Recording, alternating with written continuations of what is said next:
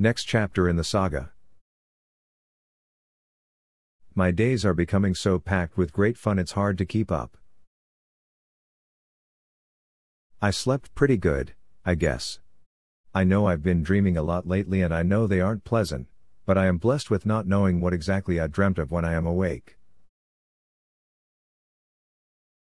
I went to lunch and sat by myself for a little bit, then the girl talking to Matt and Ryan left and Ryan noticed me and he's like, "Come over here, sit with us."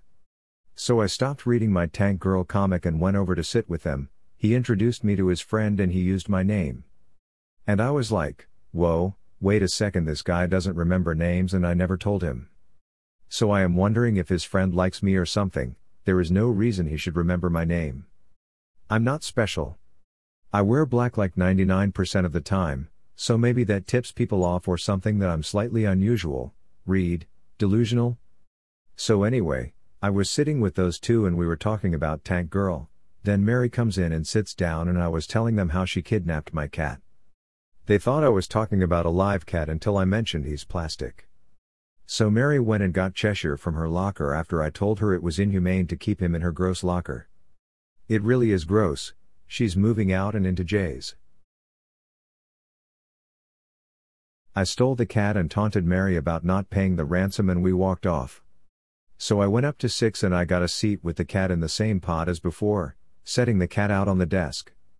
Mary stole Cheshire from me again soon after that and I hit her for taking him from me. Julie got it at some point and gave him back to me so I had him sitting on my desk again. Mary came over on her break again and stole him back. Then Jay and I got time at 7:45. Matt asked her to get his lunch pail out of the fridges downstairs. She didn't know why she was complying. I figured it was her good deed of the week. So we took it up to 6 and gave it to him and he was so psyched that we did it for him. Then we walked over to Mary's desk and I was like, she still has my cat. Where is it? So we rifled through her bag and found the cat and repossessed him. I almost got Julie to take the stairs down again but she refused. Julie informed me she hated me for making her take the stairs and that it almost paralleled how I'd feel over the book I lent her. When she said book, the first thing that came to mind was the Gemmel book I lent her. She said she'd buy me a new one and I was wondering where she'd get that. It's probably out of print. Then she showed me my SM manga book and I was kind of mortified. Manga is sacred.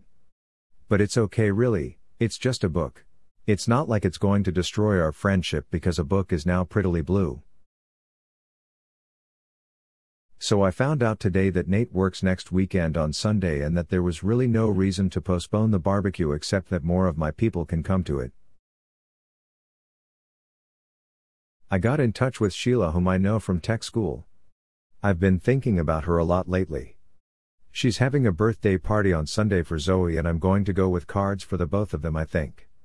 Last time I went into Walmart for a card, I bought $115 worth of stuff, though. Well, actually, I really will only get the cards and the post-its I meant to get last time I went.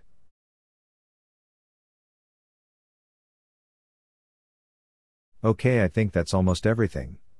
Oh, Julie describes me as sophisticated, dark, in a good way, and quiet.